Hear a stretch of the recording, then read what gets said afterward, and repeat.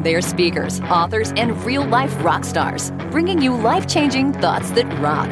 Taking conversation all the way to 11. Most shows only go to 10. Well, it's one louder, isn't it? These go to 11. This is Thoughts That Rock. Now, here are your hosts, Jim Knight and Brant Menswar.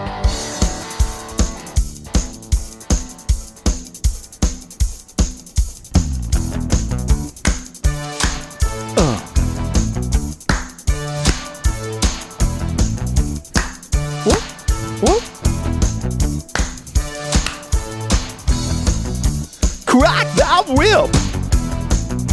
Give the best a slip. Step on a crack and break your mama's back. When a problem comes along, you must whip it before the cream sits out too long. What? Before the cream sits out too long? What the hell is this song about? I have no idea. I thought it was a mashup. I was thinking Whip My Hair because, Yes. Ganino. Welcome, everybody. Mm-hmm. Thank you so much for joining us on Thoughts That Rock. It is the podcast that is about exchanging two, not one, but two pieces of life-changing advice. We try and squeeze it into about 30 minutes. This episode, we have a sponsor. We do. We do. You know what? I'd be disappointed if we didn't for this one. Who is it? Because the three of us have some pretty fantastic hair. Mm-hmm. Today's episode's brought to you by Got to Be Glued. My favorite. Screaming hold creates stiff stand-up spikes and or uninstructed messy look. Uninstructed? No. How about unstructured messy look? It's water resistant. I know you know that. It's wind tunnel tested, Jim. Tested to withstand intense conditions, including wind. We use it for what we like to call screaming hold. Screaming hold. Spike, grip, chunk, as they like to say. Don't quite understand the last part, but it's in their advertising, so nonetheless. The pack includes 3 6-ounce spiking hair glue tubes for a total of 18 ounces. You can get it on Amazon. It's Got to Be Glued styling spiking glue. It's hurricane proof. Where do you get that? Oh, it's CVS, Walgreens, Walmart, or just get it anywhere. Or whatever. Thoughts That Rock help support Cannonball Kids Cancer. We love those guys. They basically are fighting on behalf of kids who have been told that they've run out of options, and they find and fund treatment options. They are absolutely amazing. If you're interested in helping out, you got to check them out at cannonballkidscancer.org. O-R-G. If you like this show, head on over to somebody else's show? To iTunes. Let me finish. Sorry. Head on over to iTunes. Go into the little ratings tab. Go on over and just hover over the 5 stars. Give it a little clickety-click. And then be like, amazing or phenomenal, mind-blowing, or whatever you want to write. But I'm just giving some suggestions. Right. They're recommendations. Life-changing, practical, tactical, whatever it is. Yeah. And why would they do that? Well, when they do that, it puts more eyeballs on our show. It makes me feel better. It shoots us up the charts. I think we were like number 2,300 in Canada this last week. Yeah. Right? We'd like to break the 2,000 number if we could. If we could be in the early. Help us out, eh? Yeah, that would be awesome.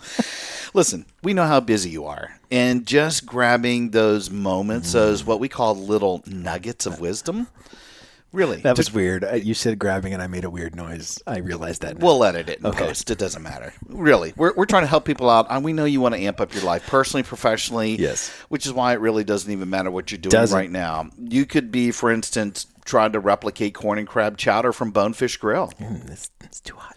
Maybe you're still counting absentee ballots. Yeah. Al Gore? Maybe you're making out with an NFL cheerleader.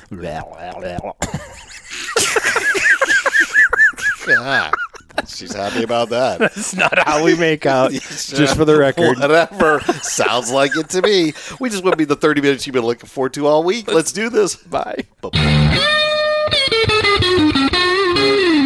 Our guest today is our great friend, Mike Ganino, who is a speaker. He's an author, a podcaster, storytelling and communication expert whose hairstyle I think rivals our own. First off, Mike, welcome to Thoughts That Rock.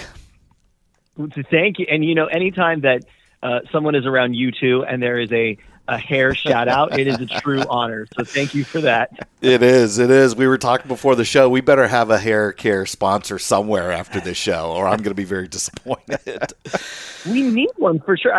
I introduced you. I was seeing an event and I introduced you, Jim, and I thought, this is a big missing thing for a sponsorship. And then a couple of years later, Brant and I were on the same ticket for an event. And I thought, this event, both of these events really missed the ball by not having a hair sponsor pay for this. That's our mission. Very true. That is our mission. We're going to make that happen because it is true. Somebody is just missing the boat, and we can't be the only ones. But we do have good hair. We're just going to leave it at that. And I should say, out of all the things I said that Mike does, he's also a brand new father. Congratulations, man. Whoop, whoop. Like very brand. It's still interesting to wake up and be like, oh yes, this. By wake up, I mean be like thrown awake by the screams of this tiny child who wants to be fed at all hours of the day. But it's still like a weird. I don't know. We're 3 months in, and it still hasn't sunk in completely. That like, oh yeah, I can't just go do whatever I want because there's a little human who needs me. Well, and not only that, we were thinking about that on the show. We were like, is it too early? Is it too fresh right now for him to take 35 minutes away to come do this thing with us? So again, we thank everybody for being on the show, but really I think for you trying to carve out a half an hour of some madness and where you could probably be in bed sleeping. Thanks, brother. We really appreciate it. Yes. Thank you. Yes, she agreed. She said, you know what? You got to go do it. You got to take one for the team and go talk to the Is that what she said? Man, she is developing quick. She's good. Genius. She's she genius is already. So listen, we will have Mike's full bio obviously posted in the show notes, but just a couple cool highlights I thought that we would pick out. First off, Mike is a trained actor and a coach from the world famous Second City. I know you know that, and Improv Olympics and Upright Citizens Brigade. So he's got that cool, fun background. He's also the former executive producer of TEDx Cambridge, which I thought is amazing. The author of Culture for Dummies. I'm sure we can talk a little bit about that. He hosts his own podcast called The Mic Drop Moment. You see what he did there, Brant? And I know you know because you've been on his show.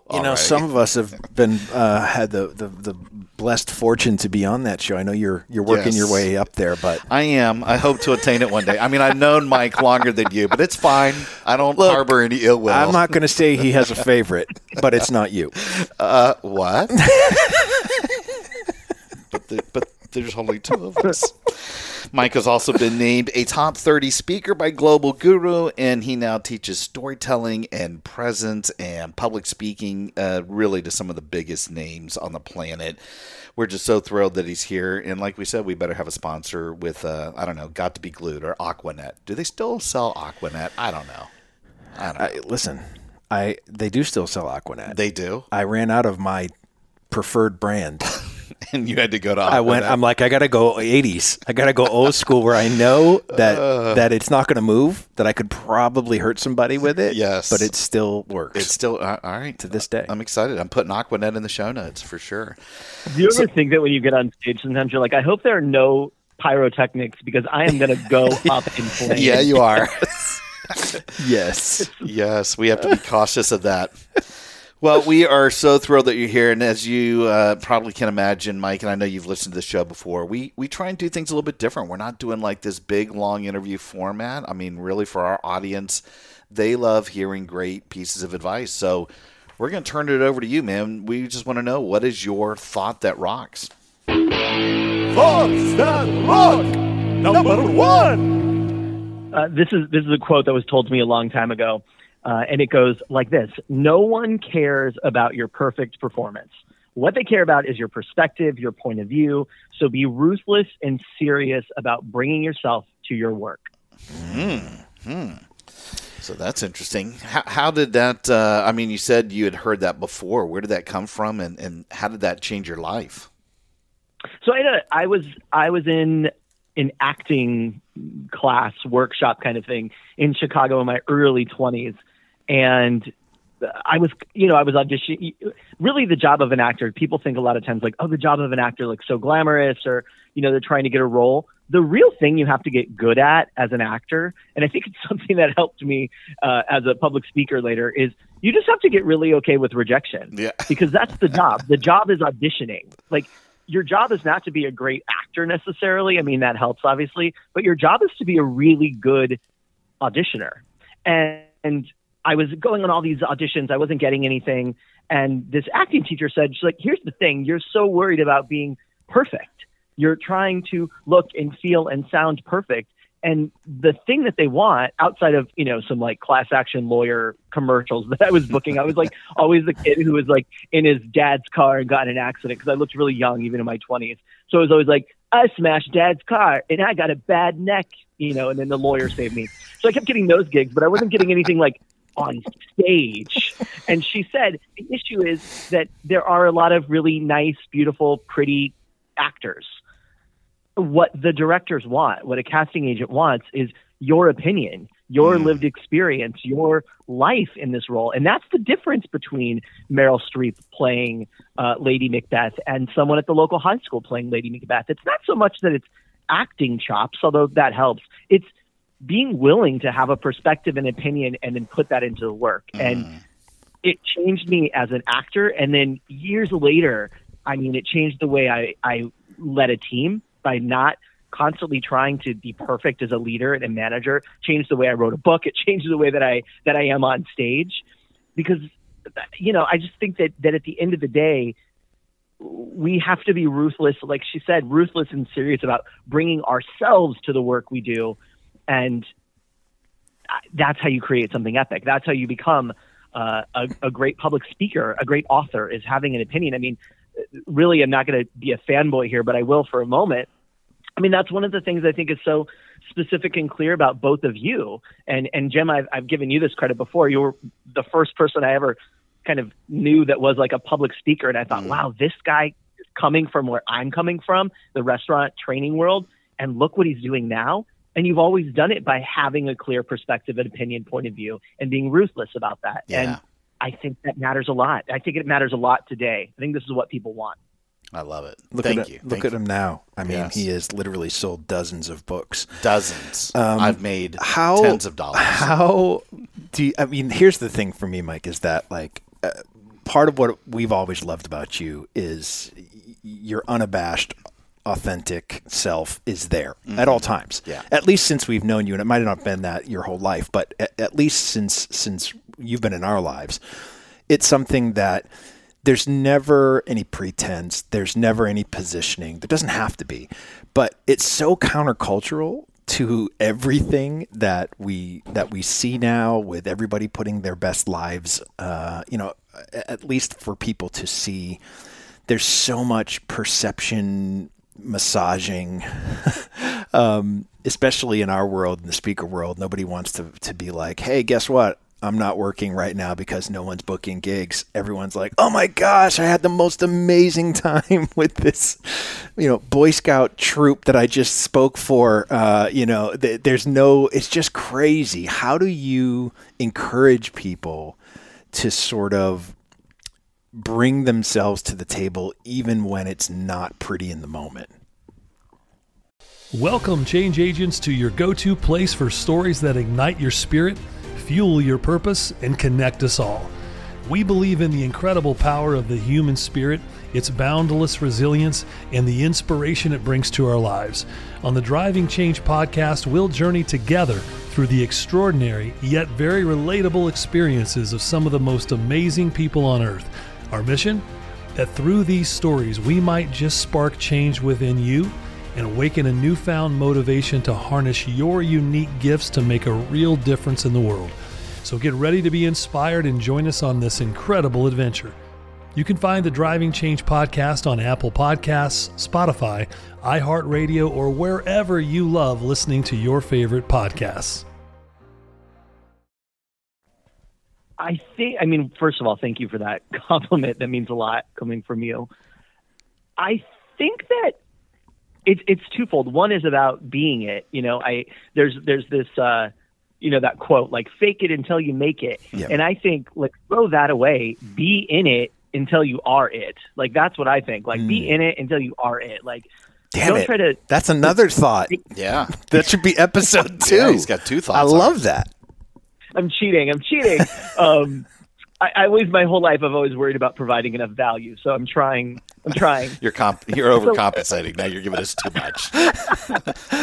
I think that's why I have this hair. Come on. I think it's about what it's about actually being that for people. So it'd be one thing if I was in front of folks teaching them how to be a standout communicator, how to be a standout public speaker, and then I was filling in some formula of how to do that. And so I think one is being it myself gives people a little bit of freedom to do it as well. And I think the other thing is having really good examples. I mean, there are examples even in a ton of my speaker friends, like both of you, who are real people telling their real things and not just up there, being a jockey of like, here's the 7 hacks you need this year, but telling some real stuff from your experiences, which I think is, for me, the kind of speakers I love is like, let's bring some of your life into it. Mm-hmm. And I think for people doing it, one, it's being around it. So I try to model it. And then 2 is having examples. And so examples like both of you all, examples even like Kelly Clarkson. I mean, sure, she is a mega star with big, big money riding on her personality, but I'd like to believe that like she is actually like that. And so far, the reports, it kind of looks like she is. Oh yeah. And she did for being herself. And I think that could be encouraging to people, you know? Well, and I think it's the sort of the opposite side of how things are in the world right now with cancel culture and everything that's happening. You got Ellen on one side, who has just been obliterated this past 4 or 5 months for supposed what her show behind the scenes looks like. I've read the same thing about James Corden. Mm-hmm. It's like some of these people who we've grown to love their public persona. It's hard to deal with it when you hear that it might not be real. Mm-hmm. and it's like every superstar that you meet, a hero of yours, whether that's a musician or an athlete or whatever it is, that you finally get a chance to meet someone, if they don't sort of live up to what you've built them up to in your head, mm-hmm. it changes sort of everything of how you look at their work and what they do and what they stand for. And so, I would assume that, at least from my opinion, we have a tendency to connect to the ugly, right? To the stuff that we all deal with, but nobody wants to acknowledge, as opposed to, my life's awesome. No, my life's awesome. There's not a whole heck of a lot of that going on. My life's better. It's you think you're struggling. Let me tell you about this. So, like, when you're helping others, Mike, sort of come to this stage, do you encourage them to sort of share those things that we know everybody has to deal with, but maybe no one is bringing to light for whatever particular reason? Well, there's such an interesting thing about that, because there's also this trend of, and you hit it right there by saying, the challenge of, let me race you to the bottom. Also, like, I've had more pain, I've had worse things than that. Mm-hmm. Let me tell you about this. There's also that trend of, like, I call it vulnerability, like faux and vulnerability together. And you've seen it before. There are those speakers or TEDx speakers who they lead with their story. They're manipulative, totally not actually bothering them any more story to get you on their side. And I think that we're really good at detecting that. Mm-hmm. And so what I encourage people to do is not necessarily to get in front of everyone and say, I've fallen, let me show you how, because sometimes that's not interesting to watch and it feels self-indulgent. But instead figuring out, if you're getting in front of your employees and you're going to give your keynote address, that's something I've worked with people on. You're going to give the end of the year kind of wrap up, especially right now where there's so much truth and rawness to be sharing with people from a year of COVID to a series of dark political time to a series of, like, social uprising. There's a lot to be honest about. And so what I encourage people to do is to figure out what's the truth in there for them and to share that. We don't have to go down into the abyss and say, like, let me tell you my story that's going to make you all cry. That doesn't have to be the case necessarily. Yes. For some people, that is the case. Yeah. But for a lot of the folks, and probably a lot of the people that are listening, that's probably not even appropriate in a lot of cases when you're speaking to your team or your employees. But finding a place where you might share some truth with them, that can often be enough. And it doesn't have to be this very self-revealing, self-disclosing story.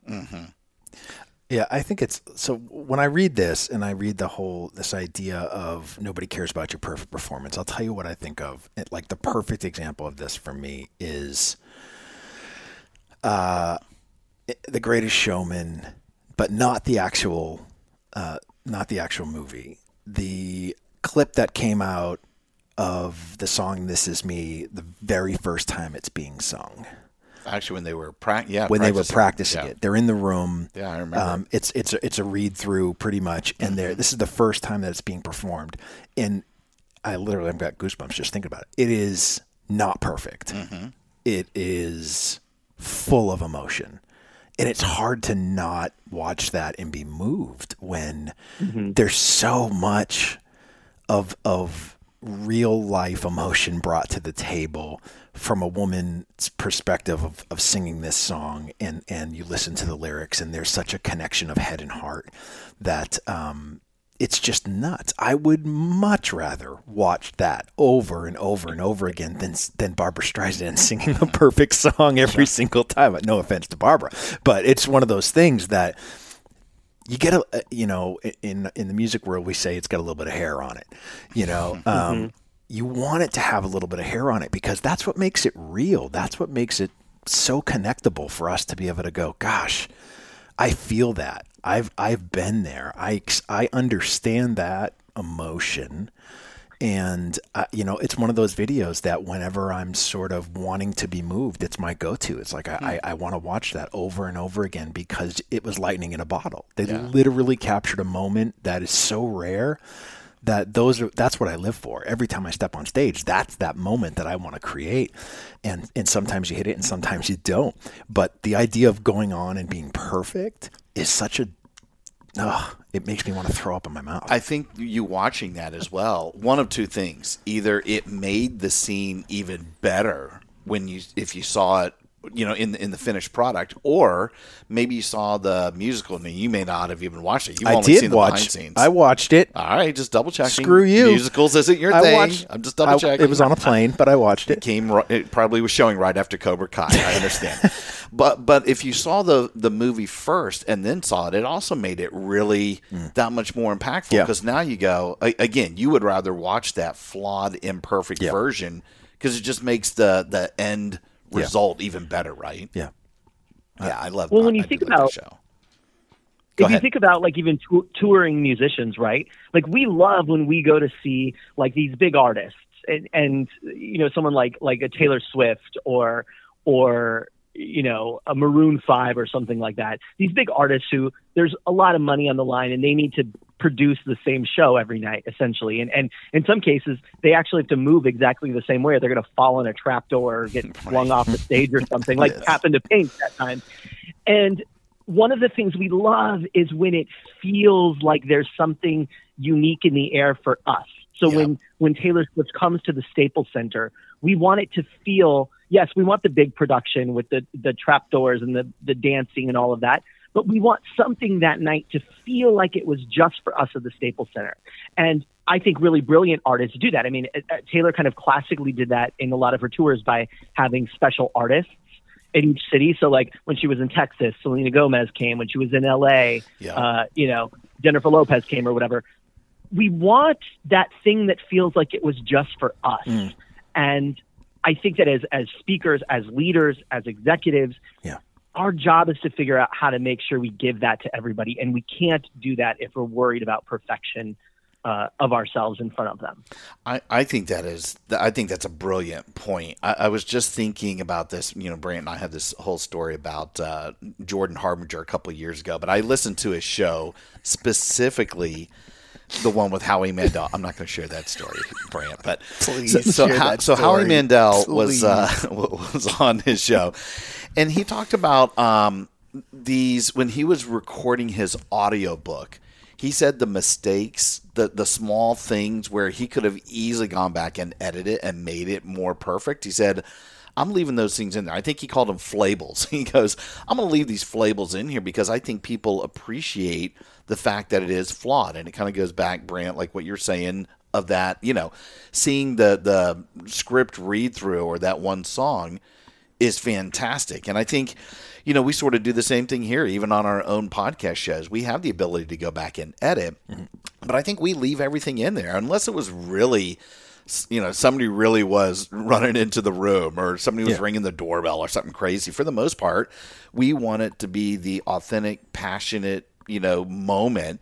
And I think that's where that you use the term lightning in a bottle. I think you sort of want to keep those same things. And if we're going to bust a gut and laugh about something, I think people appreciate that, right? Yeah, well, I think too. I mean, I go and I think through. So what I love is, as much as we're talking about this idea of not being perfect, and that's not what anyone wants to expect, and we sort of want to see it.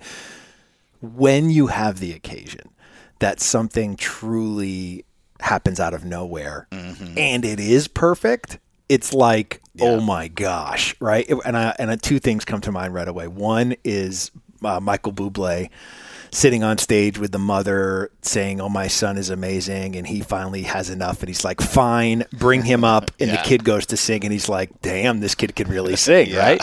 That reminds me. Or Keith Urban, the video that you use in your talk, right? So he's up playing. He's in New Hampshire playing at the and at Meadowbrook.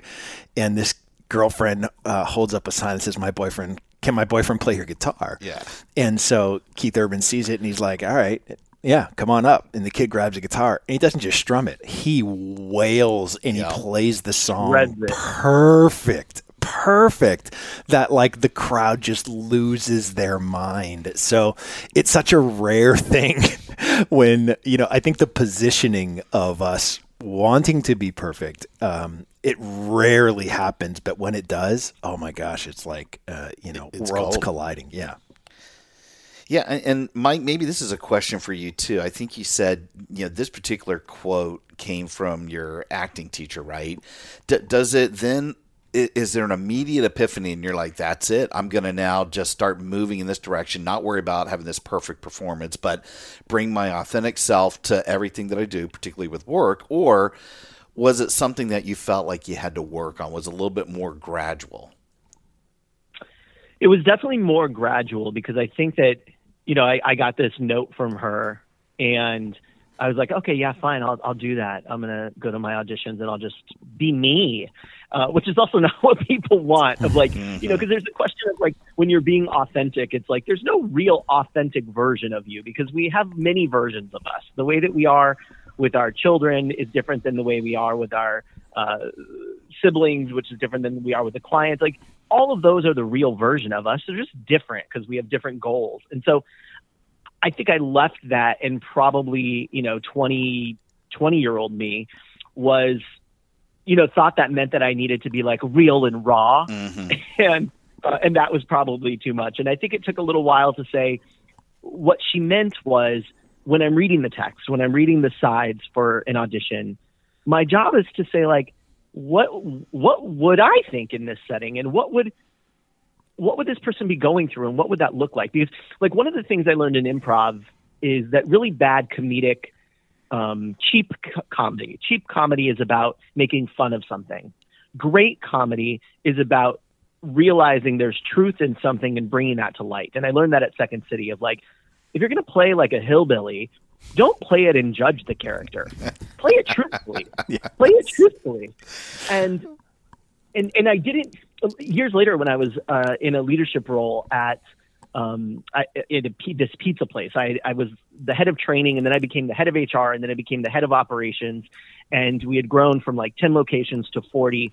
And I was 29, and I was like, oh my gosh, I'm in charge of 40 locations across the country. We've got real private equity money, and I'm supposed to be like getting in front of like the board and presenting.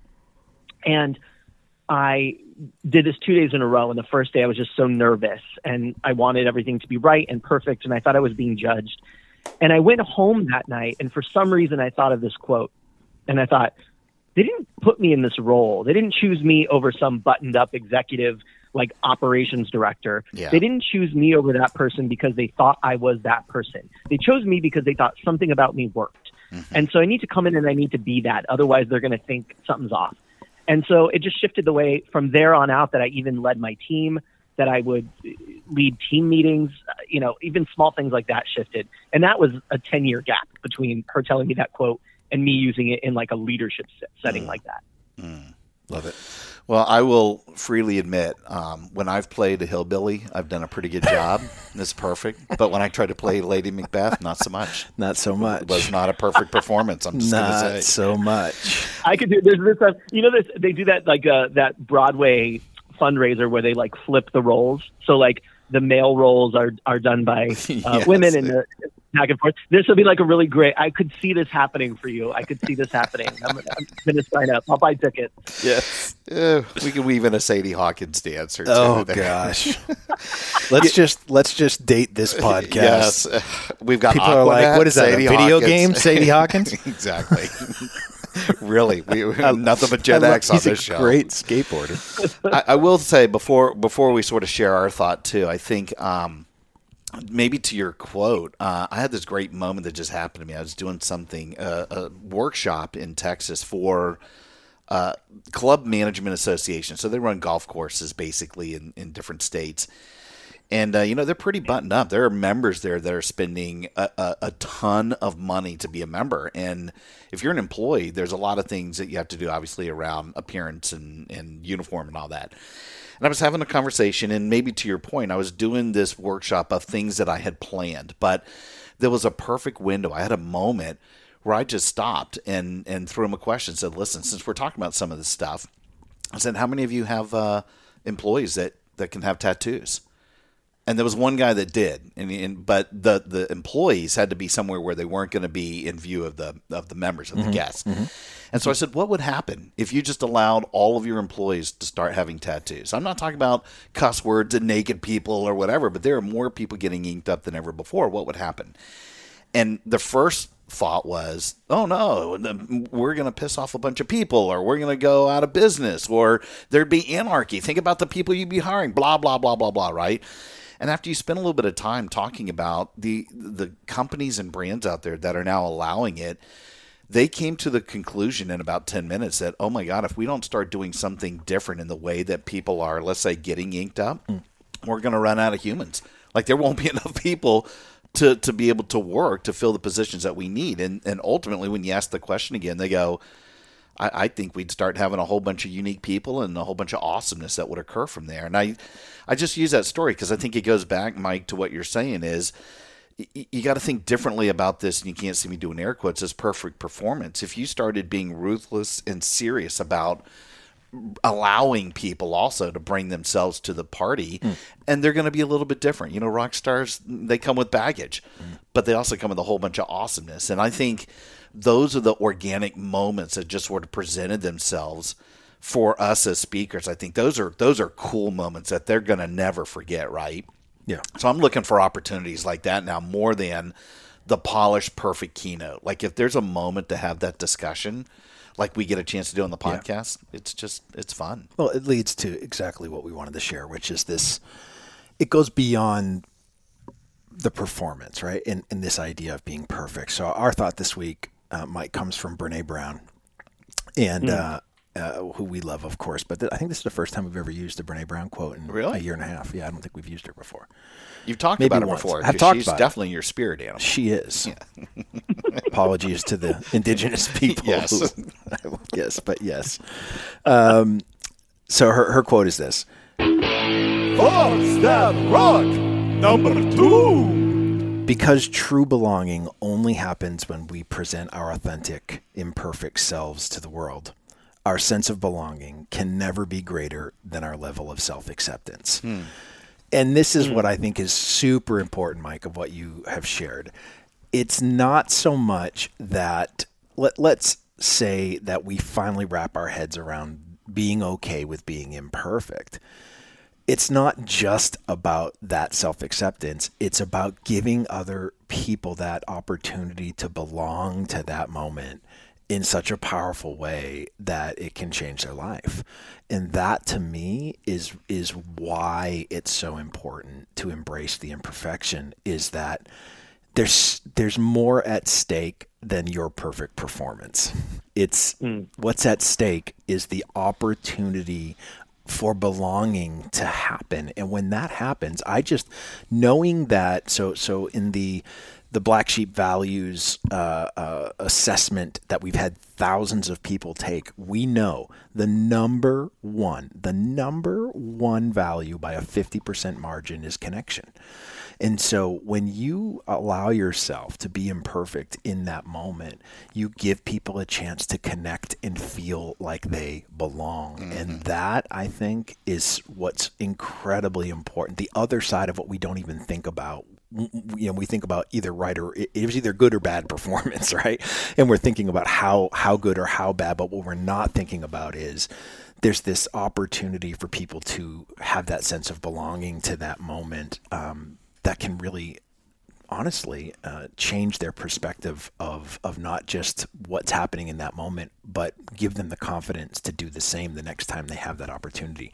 Have you found, Mike, that when you really expose yourself vulnerably in that way, that people experience that sense of belonging? I think yes. When I know for myself, and even like people I've worked with, when it's done with the interest of what you just said, when it's done in the interest of connecting and having a shared experience, then I think that really does happen. When you open up and you share something you've gone through, not to simply say, look what I've gone through, isn't it impressive? But to say, look what I've gone through. Have you ever had something like that too? That, I think, is the moment when on stage something beautiful happens. Even in your case, Brent, I've seen you deliver a keynote, and the story that you share about your son is impressive, right? It's a great story and it's told well. But there's also a lot of opportunities where you invite that audience in and say, maybe this same exact thing didn't happen to you, but something like it has, hasn't it? Right. And who were you in that moment and who do you want to be? And that is that critical connection moment that happens. Because like when someone's an astronaut, we have the three of us and our speaker friends, probably in our phone, we have an astronaut. We probably have a Mount Everest person. Yes. We've got, all of those things. Those stories are really hard for them. Audiences need them to be both impressive and relatable, because if it's just impressive, if you've just like conquered all the things and you climbed the mountain, that's hard for me as an audience to get anything from, to connect to you, because you're just impressive. And this goes back to my earlier comment of someone like Kelly Clarkson. She has to be both impressive and relatable. Otherwise, it's just kind of untouchable. And it doesn't feel the same as if there's something in there we can say, oh, you know what? Me too. I've had that too. Now this really impressive person on stage telling a story or singing a song, they're like me. And that, you can't buy that. You can't buy that relationship. So how do you, in the work that you do when you're talking about storytelling, how do you maybe use, not necessarily this exact quote, but this concept? Is it like you're saying when you're talking about, if you're going to share a story, knowing that that's probably the best thing you could ever do in a talk ever, if not a couple of those, but how you do that is to make it relatable to the audience. And part of that is you got to be true to the story, true to yourself. That is a part of the belonging in the way that you tell the story. Like I'm grasping at straws, but I want to know, like, how could you use this in your storytelling approach? Yeah, the easiest way is to go smaller. We tend to think, even if someone out there is listening to this and you're interviewing for a new position, you're interviewing for a new job, you're putting a proposal up for a new idea that you want to launch, and you're putting a story in there. What we tend to think on stage, in boardrooms, on podcasts, we tend to think that we need to go really big, that we need, when someone says, when you're going to tell a story about something, that it needs to start at birth and lead to this moment right here where we're in front of each other. Yeah. But the reality is, if you think about a song, that's often a really small moment blown up. If you think about a movie, that's usually a small period of time in someone's life blown up. And what do they do in that blown up part? Well, they let us in on their inner monologue. They let us know what they were thinking. They let us know what the stakes were for them. And I find that when someone is working on a story that they want to tell on stage, in an interview process, just to have in their coffers for media opportunities, like being on this show with you guys, the more that you can think down smaller to like hone in the story to a moment, and then we can go from there, that's almost always going to lead to something really good and juicy for the audience. And if you think about some of your favorite songs, and I'm really riding this Kelly Clarkson horse to town. Yeah, here. you are. But if you think Since about, you've been I'm gone. just kind of praying that she's the next person that calls me after I'm on Thoughts That Rock. She's going to hear this and be like, I need him on the Kelly Clarkson show. So Yes, we'll she connect has the two of you. Yes. she has, I mean, if anyone was going to be able to, I knew it was you. She has this song called Piece by Piece, and it's about her dad leaving her when she was a little girl, and then, you know, not trusting men, and then finding her husband and knowing that he would never do the same thing to the child. And what makes it clear, which is the same as every great song that we love, is the specificity. The locks of auburn hair in Jolene are so specific. That's what we want in stories well told. Mm-hmm. Love that. You know, I maybe took the quote a little bit different because, you know, I think when we feel out of place, and all of us have been there probably in social circles. I don't know, Brant, maybe you haven't, but I certainly have. You feel like you don't belong. You feel like you're left out. You know, you sort of have to, you have this moment where you sit back and you reflect and go, am I not conforming? Am I not part of the group? Or is this just the way that I am? And I know a lot of people will go through sort of that mentality. And I guess my question might be, at that moment, are we being ourselves, or would we maybe not even be in the situation if we had been ourselves before we got into the situation? And I'm trying to think of I know it sounds like I'm going in circles. Here's I'm being transparent here. Okay. I'm a non-drinker. Yep. So my whole life I've never had a drop of alcohol. I've lived a pretty fun rock and roll edutaining, lifestyle, but I go to a lot of parties and sometimes not invited to a lot of parties because I just don't drink. But I like being designated driver. I think about all the money that I saved. I think about the fact that I remember every weekend of my life. I look at all the pros in the thing, but in those moments where I'm uncomfortable, where everybody is sloshed around me, right? Or maybe somebody that I was dating is completely drunk, and I go, I put myself in this situation. So am I being my authentic self? Because it could have been a whole lot easier to conform and just say, I'll have a drink, or I'll have a drink that looks like a drink because I want to be part of the group. Or do I get super comfortable with myself and I'm proud? I just say, no thanks, I'm a non-drinker. And I sort of stay to thinking about, are there other people that maybe are in that group that think, geez, that's pretty cool. I don't necessarily need to conform. And so it's just my way of thinking. When we feel like we're out of place, it's okay if you look at Brene Brown's quote and say, if I truly want to belong, I don't have to belong. I can be myself. That's kind of what she's saying in there, right? Mm-hmm. I think so. I go back to, we had a song called "Belong" that Big Kettle Drum wrote years and years and years ago. And the lyrics in one of the verses say, you dyed your hair and wore the trends and took them off before someone could label you. You voted left and envy right. You took a stand and hid behind a point of view. You're tired now and want to change. Leave the masks and let your face enjoy the light.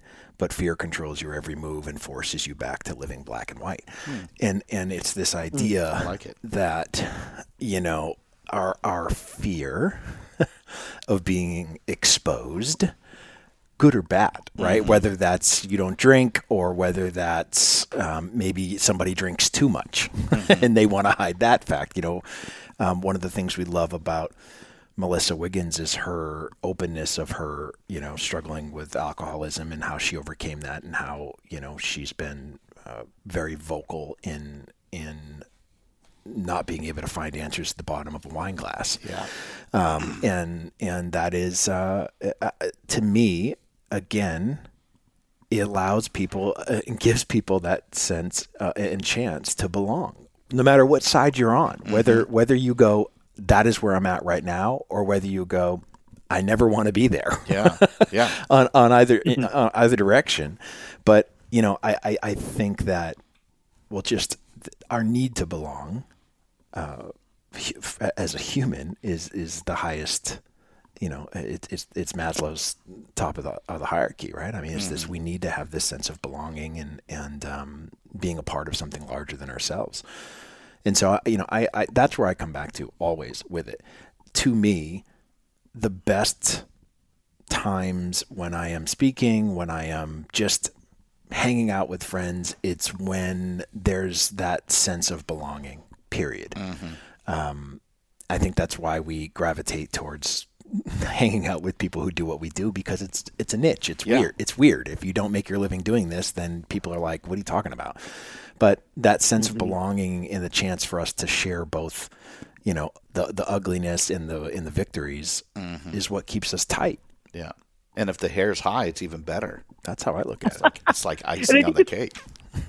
It's like one of those interesting things of even saying, it's recognizing that flawed part that feels flawed, that feels that way in front of them. Like, even then, you still belong, and it doesn't mean that it has to be okay. It doesn't mean that there's parts of you that feel not good and it doesn't mean that those have to be okay. It's just that they are, and that it's okay for them just to be that way. And that is like a really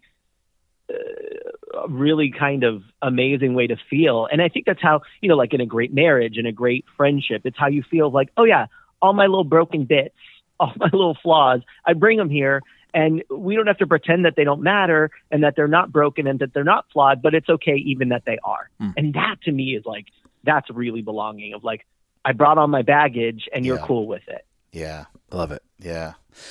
Where I know with Mic Drop Moment, I know that show is off to the races. You've got several underneath your belt now. I don't know what's next for you, but where at least can people check out the things that you're doing, whether they want to buy your book, Culture for Dummies, or check out the podcast? Where can we send people?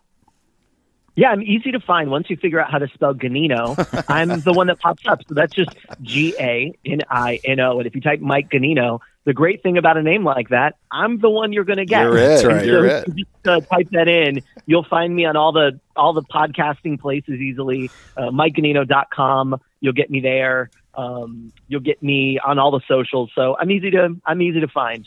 I love it. Fantastic. Yeah, your SEO strategy is probably easy. We should take out the word Ganino out of all of our website stuff and just let Mike ride. That's it. That was it. Awesome. Dude, we can't thank you enough. Like we said, we've been trying to do this for just a few months, and I knew here coming up at the end of the year was a great opportunity to have you on the show. And we love you being your authentic self, and hopefully you're getting a little bit of sleep these days with the little one, and I'm sure she's keeping you busy. But dude, taking 35 minutes has just been an honor, you being on the show. So thank you for that. Thank you for having me. Thanks, brother. We love you, man. We'll talk to you soon. Hey, rock stars. Thanks so much for tuning in. If you like what you've heard, please subscribe so you don't ever miss an episode. Yeah, and if you're interested in having Brant or me or both of us speak at your event, whether as a webinar for a virtual event or in person as a conference keynote, contact us directly at thoughtsthatrock.com. Until next time, rock on.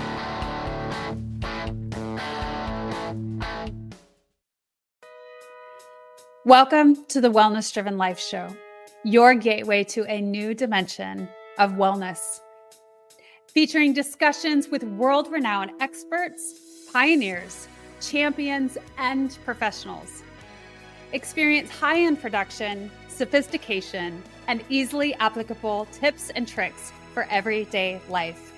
Your journey to wellness, it starts here and it starts now. Tune in to the Wellness Driven Life Show and become a part of the evolution of driven living.